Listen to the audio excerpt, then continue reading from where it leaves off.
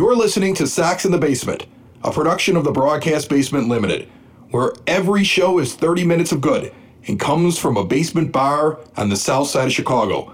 Pull up a stool, pour a cold one, and join us right now for Sox in the Basement. Heard everywhere podcasts can be found, and always at soxinthebasement.com. We're live. It's Saturday, noon. The White Sox are in first place on August the 29th, and I cannot believe it. What a walk-off last night by Yasmani Grandal. My name is Chris Lanuti. I'm sitting here in my 9-foot homemade oak bar in my basement, and for the next half hour leading up we're like the pregame before the pregame, as we're going 12 to 12:30 today, and then the Sox are going to have their own pregame, and then there's going to be a game that starts a little bit after 1 o'clock, and maybe before, during, or after, you might see another White Sox move. They already picked up Jared Dyson, and I don't know if there's a pitcher on the way, but the chatter seems to point to a guy like Dylan Bundy, a Lance Lynn, a Brandon Woodruff, an Adrian Hauser. There's a bunch of different names being bandied about today all over White Sox Twitter, not only by insiders around the team like James Fox, who's been on this show many a time, but national guys like Jeff Passan. It's going to be interesting to see what the White Sox do, but it seems like they're looking at this team the same way we are. They're really good, and we may win something. Now, this is the first time we've tried Sox in the Basement live on a Saturday. We're going to start bringing you Sox in the Basement Saturdays. Sometimes it's going to be a live show like this. Sometimes it's going to be live on location like it was last week before the game on Saturday night at Jack's Place in Chicago Ridge. And sometimes it'll just be an interview segment or extra bonus content that we're able to put out. It'll always be on demand afterwards. So if you were unable to catch this live, you're listening to it now on demand in podcast form, anywhere podcasts can be found, and always at soxinthebasement.com. And it's brought to you by Family Waterproofing Solutions. Just heard from them as the show kicked off. Family Waterproofing Solutions is family-owned, veteran-owned, female-owned, and they also give great Sox in the Basement deals to anybody that goes and reaches out to them. If you got a foundation issue, you got problems in your basement, you just want to talk to somebody about anything that is like ground level or lower, give them a call. Check out more information, famws.com, our proud sponsors here on Sox in the Basement. Jordan Lazowski joined us on Wednesday on the regular show, and we had a great conversation about Don Cooper. We have more of that conversation here in this program. Also, if you're listening live, you can jump into the chat room and throw comments to us. I'll read them. And if you really feel frosty, all you have to do is hit the little call-in button at the top of the Podbean app. And if you're not listening to this live, let me explain this. Podbean is a free app service. They run our regular show. That's where I get my source feed from. I've been using them for years. They're a great service. But also now they have live shows available where you just listen on the app, hit a button, and you're joined in. I can loop in multiple fans just have an argument. You know, you wouldn't hear that like on regular radio. I can loop up to 8 people together on a show and just start screaming about something. We don't need to do that this week, though, because the Sox are good. First place. Grandal with the walk-off on Friday night. I was at Blue Island Beer Company jumping around with those that were still around as everybody was anticipating a storm coming that never really came, and watching that walk-off. And what a crazy game on Friday night, but it shows you what this team is. If Rick Hahn was motivated to make a move on Friday afternoon, after Friday night, totally motivated. And I think that's why you have so much chatter going on right now on White Sox Twitter, and the possibility, and this is coming from not only national, but also local guys that keep their ear to the ground and listen for rumors for trades. There are some names that are heavily being bandied about today as we sit down and do this show. One of them is Lance Lynn. He's going to be the most expensive. He's going to be the guy you're giving up Michael Kopech for. That's what you're doing. You're giving up Kopech and possibly something else. I mean, that could be an Andrew Vaughn going as well. And I don't know if I'm ready for that. James Fox, one of our good friends that stops by all the time and talks with us, he now is affiliated with Sports Illustrated, and he's also with Future Sox. He says the price is going to be really high for a Lance Lynn. So it'll be curious to see what ends up happening there. But here's the kind of pitcher you'd be getting. Just looking at his last few years, right now he's 33 years old, or this is his age 33 season. And he's currently 4-0 for the Rangers over 7 starts with a whip of 0.86. His FIP, his fielding independent pitching, is a 3.38.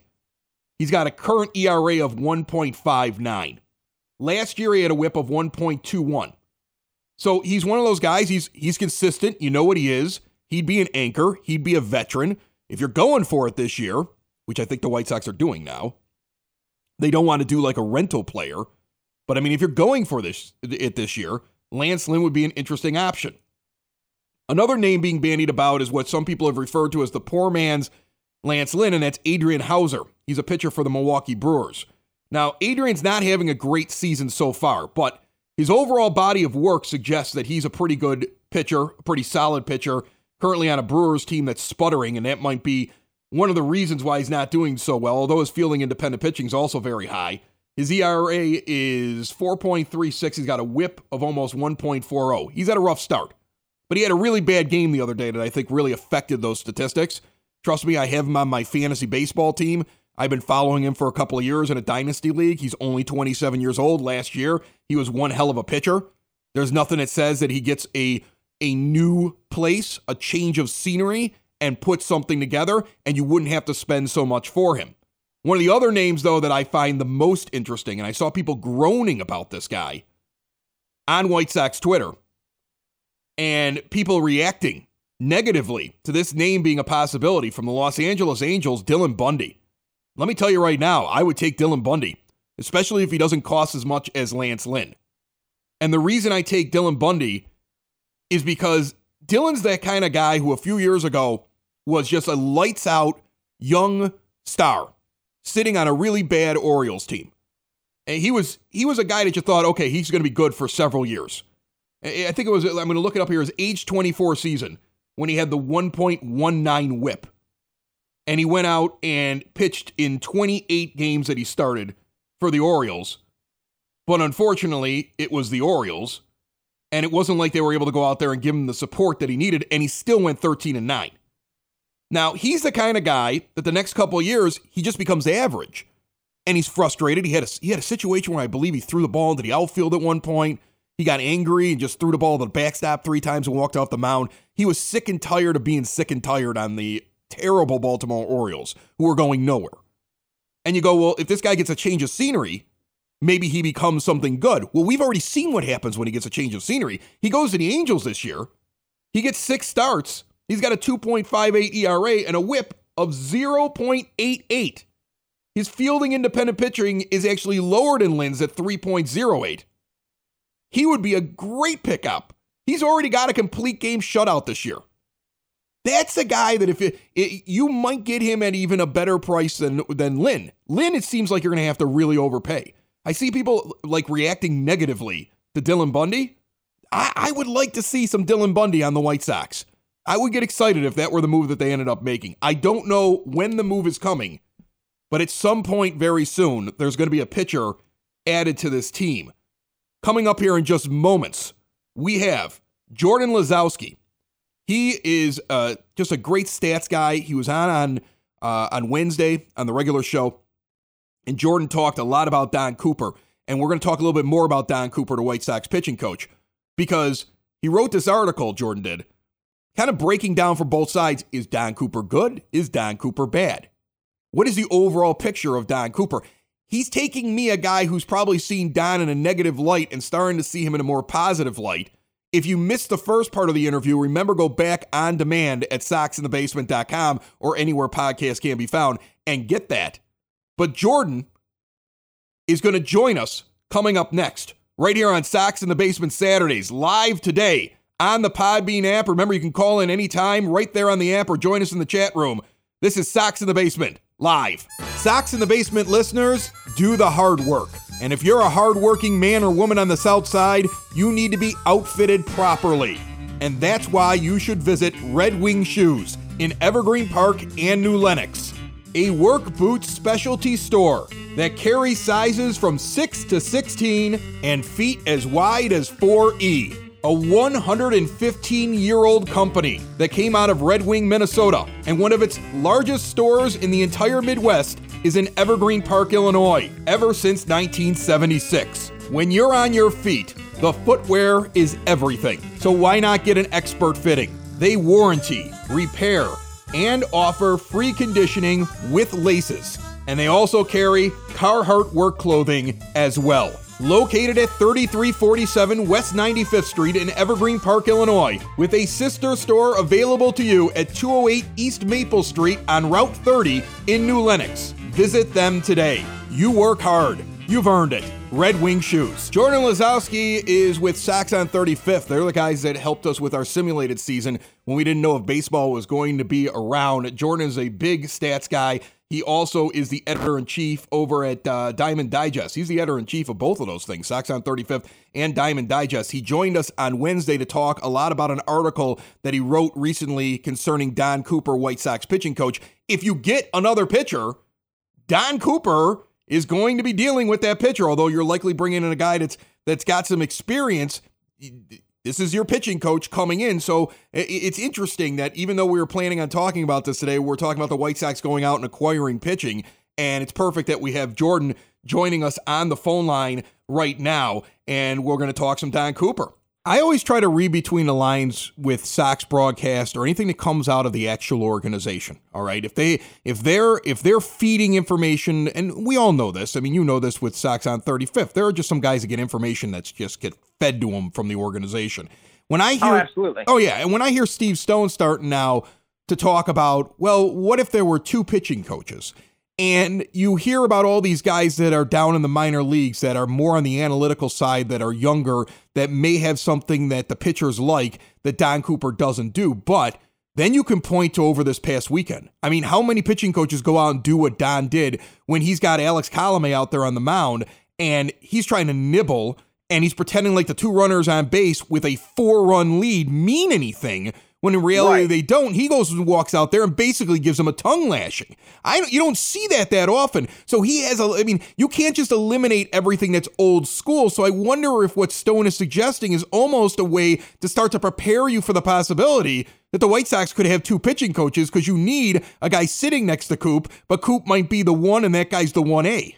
Yeah, you got to have somebody who can be in the ear of the other guys. You know, it's one thing to be in their ear and be off the field and, you know, it's a very controlled environment where you're learning from them. And maybe that's where these younger guys who don't have that experience of being a pitching coach, maybe that's where they thrive. But maybe Coop's the guy who, you know, as long as you tell me kind of what's going on and we kind of work together to figure out what's going on, I know how to get through these guys on the mound when they're at their most competitive point, when there's a million things running through their head. I don't think that's necessarily, from my perspective, going to be the easiest thing in the world to really teach someone how to get into someone's head while they're on the mound and they're running a million miles an hour up there.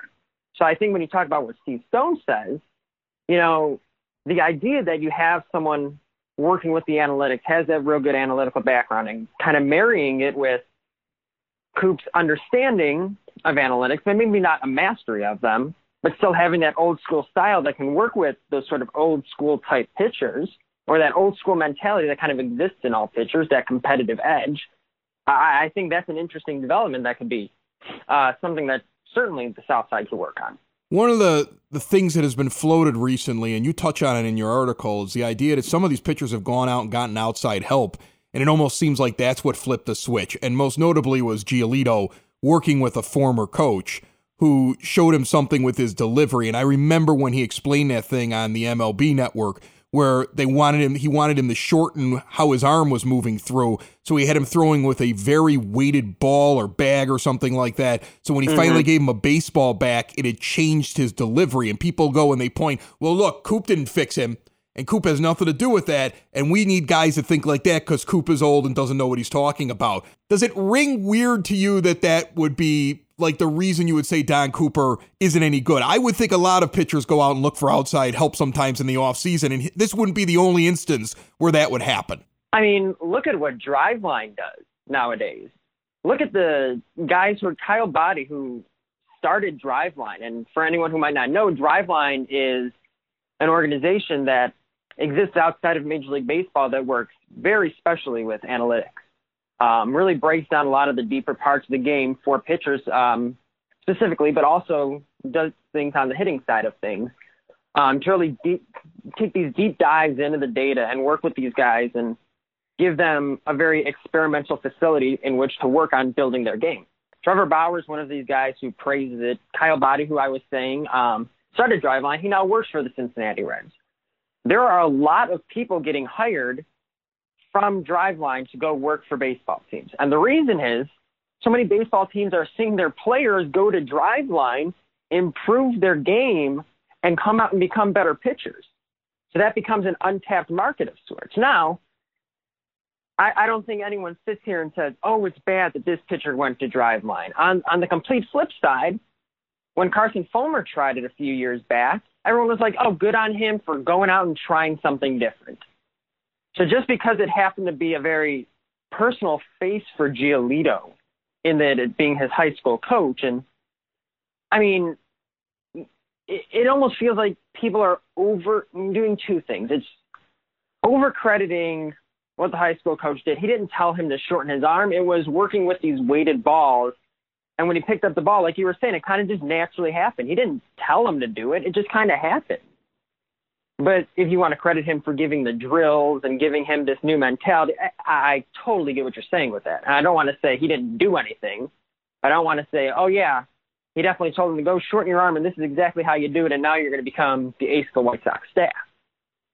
But the other thing you got to keep in mind is that even if it's not that personal face, so many players go out and get different opinions that it is not uncommon in an age where so much information and data is available. Do you think that one of the benefits of Don Cooper is the fact that he's been around as long as he's been around, where he almost can sit there and look at these guys and be like, I got shoes older than you sitting in my locker room?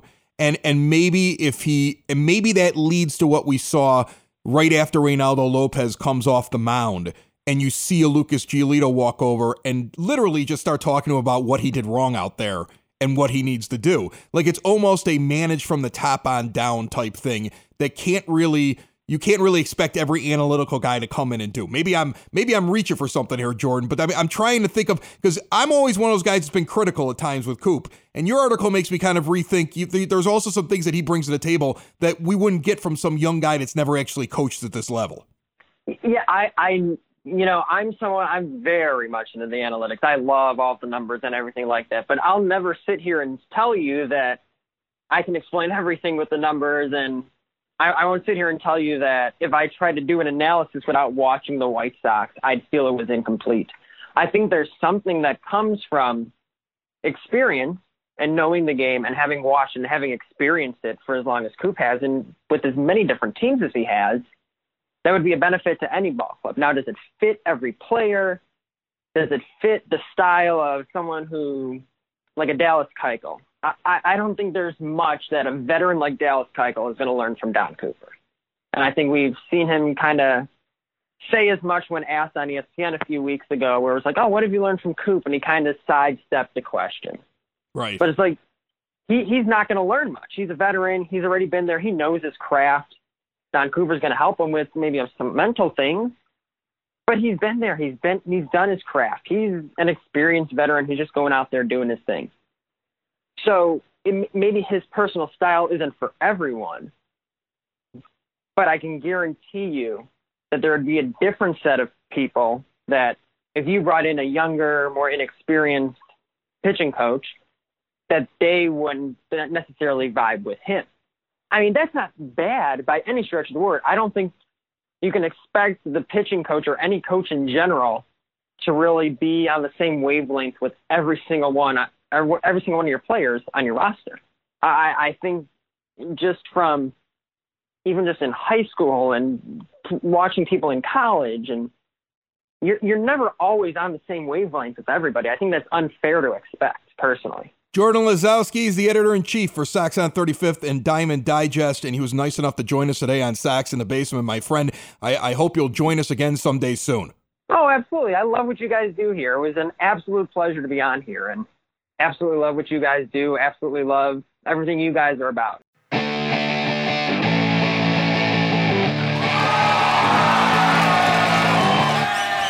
Want to thank Jordan for joining us on Sox in the Basement, and if you want to listen to that interview, let's say you joined in late here on the live show, we'll be on demand shortly after this show ends at 12:30, and then He had the first part of that interview on the show that's currently up everywhere podcasts can be found and always at SoxInTheBasement.com. Remember, when you're in the live room, and this is a new thing for us, so it'll probably take a while to get going, but I figured if we're going to add a second show, let's every once in a while try to do it live on the Podbean app, give people a chance to get in the chat room or be able to call in directly and talk with us. If you're in there, you can leave any kind of message you want. I'll read it. One thing that I've seen today that I want to read you is this one here. We have reached a point where the Sox will have to make an uncomfortable trade involving prospects. So if the Sox have to trade Kopech to get a Brandon Woodruff, you do it. Go win the bleeping World Series. I think White Sox fans are getting excited for the first time in a long time, and it's a lot of fun. I get chills just reading that. Even though I am not sure if I agree with it, I get chills just reading it because it shows the excitement right now amongst White Sox fans. If you have any comments, jump on in. All right, let's talk about Jarrod Dyson. Jarrod Dyson was acquired by the White Sox this week from the Pittsburgh Pirates. And all we gave up essentially was bonus pool money for this current year. It was money that would have expired at the beginning of July, but it was extended because of the COVID-19 crisis. So it's not the money for next year for some of the big prospects that they're likely going out and trying to get with their international signing bonus pool money. So it didn't hurt them to go out and make the deal at all. Basically, they were just giving away money they were never going to use. So that's an awesome thing to be able to go and do.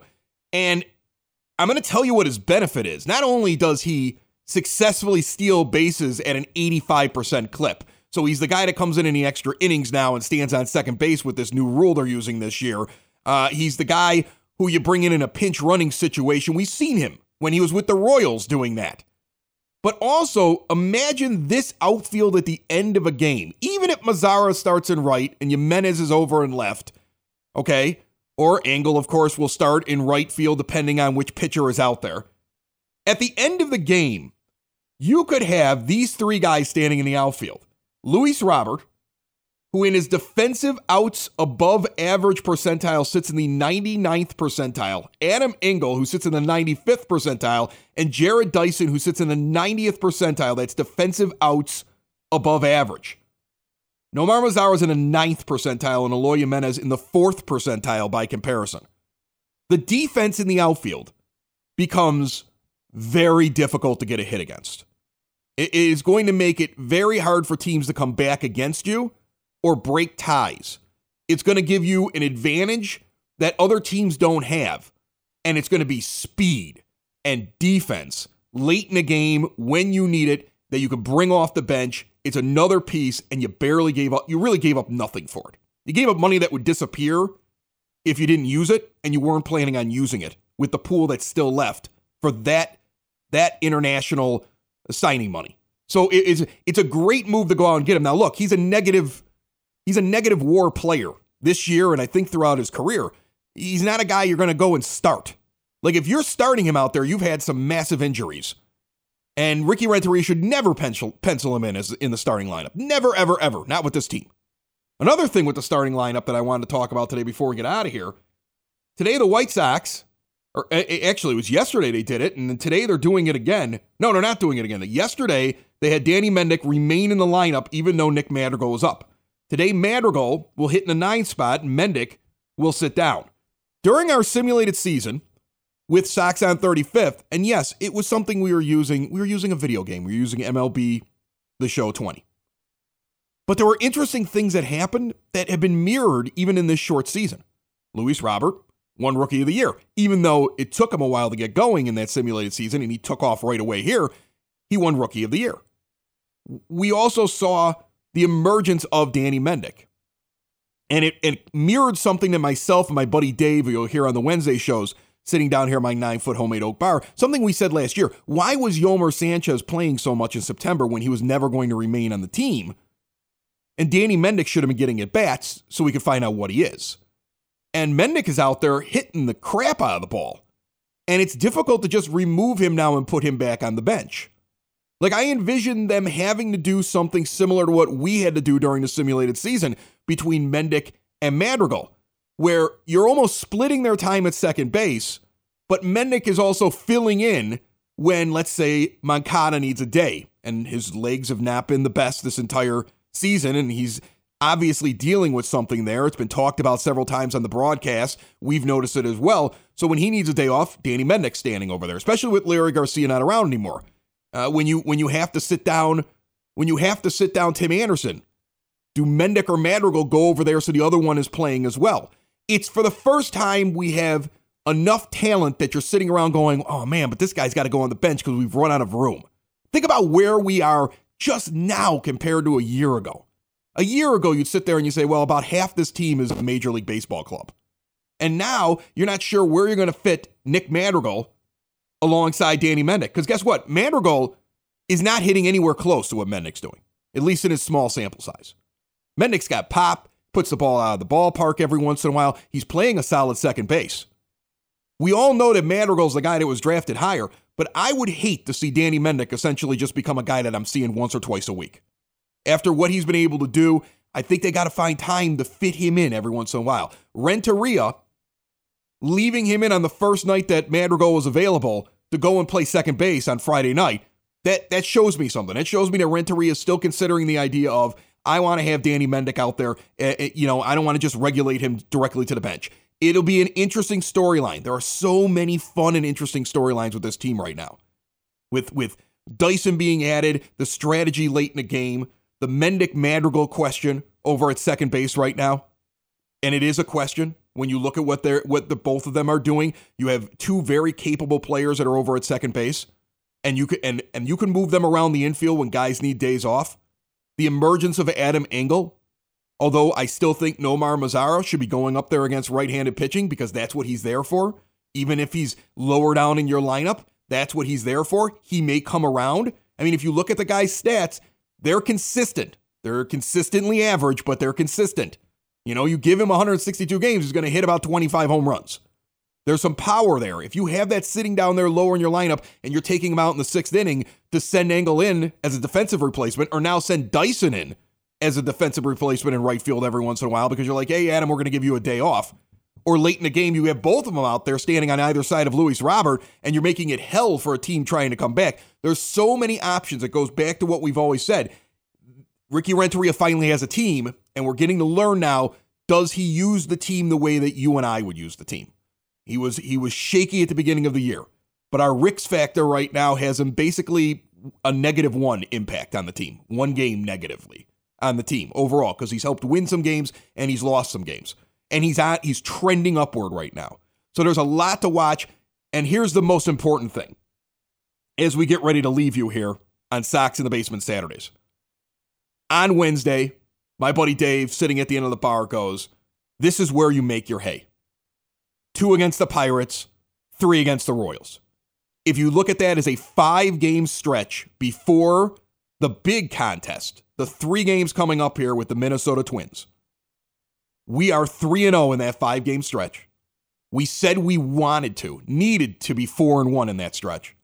If they split Saturday, Sunday, the Sox accomplished that.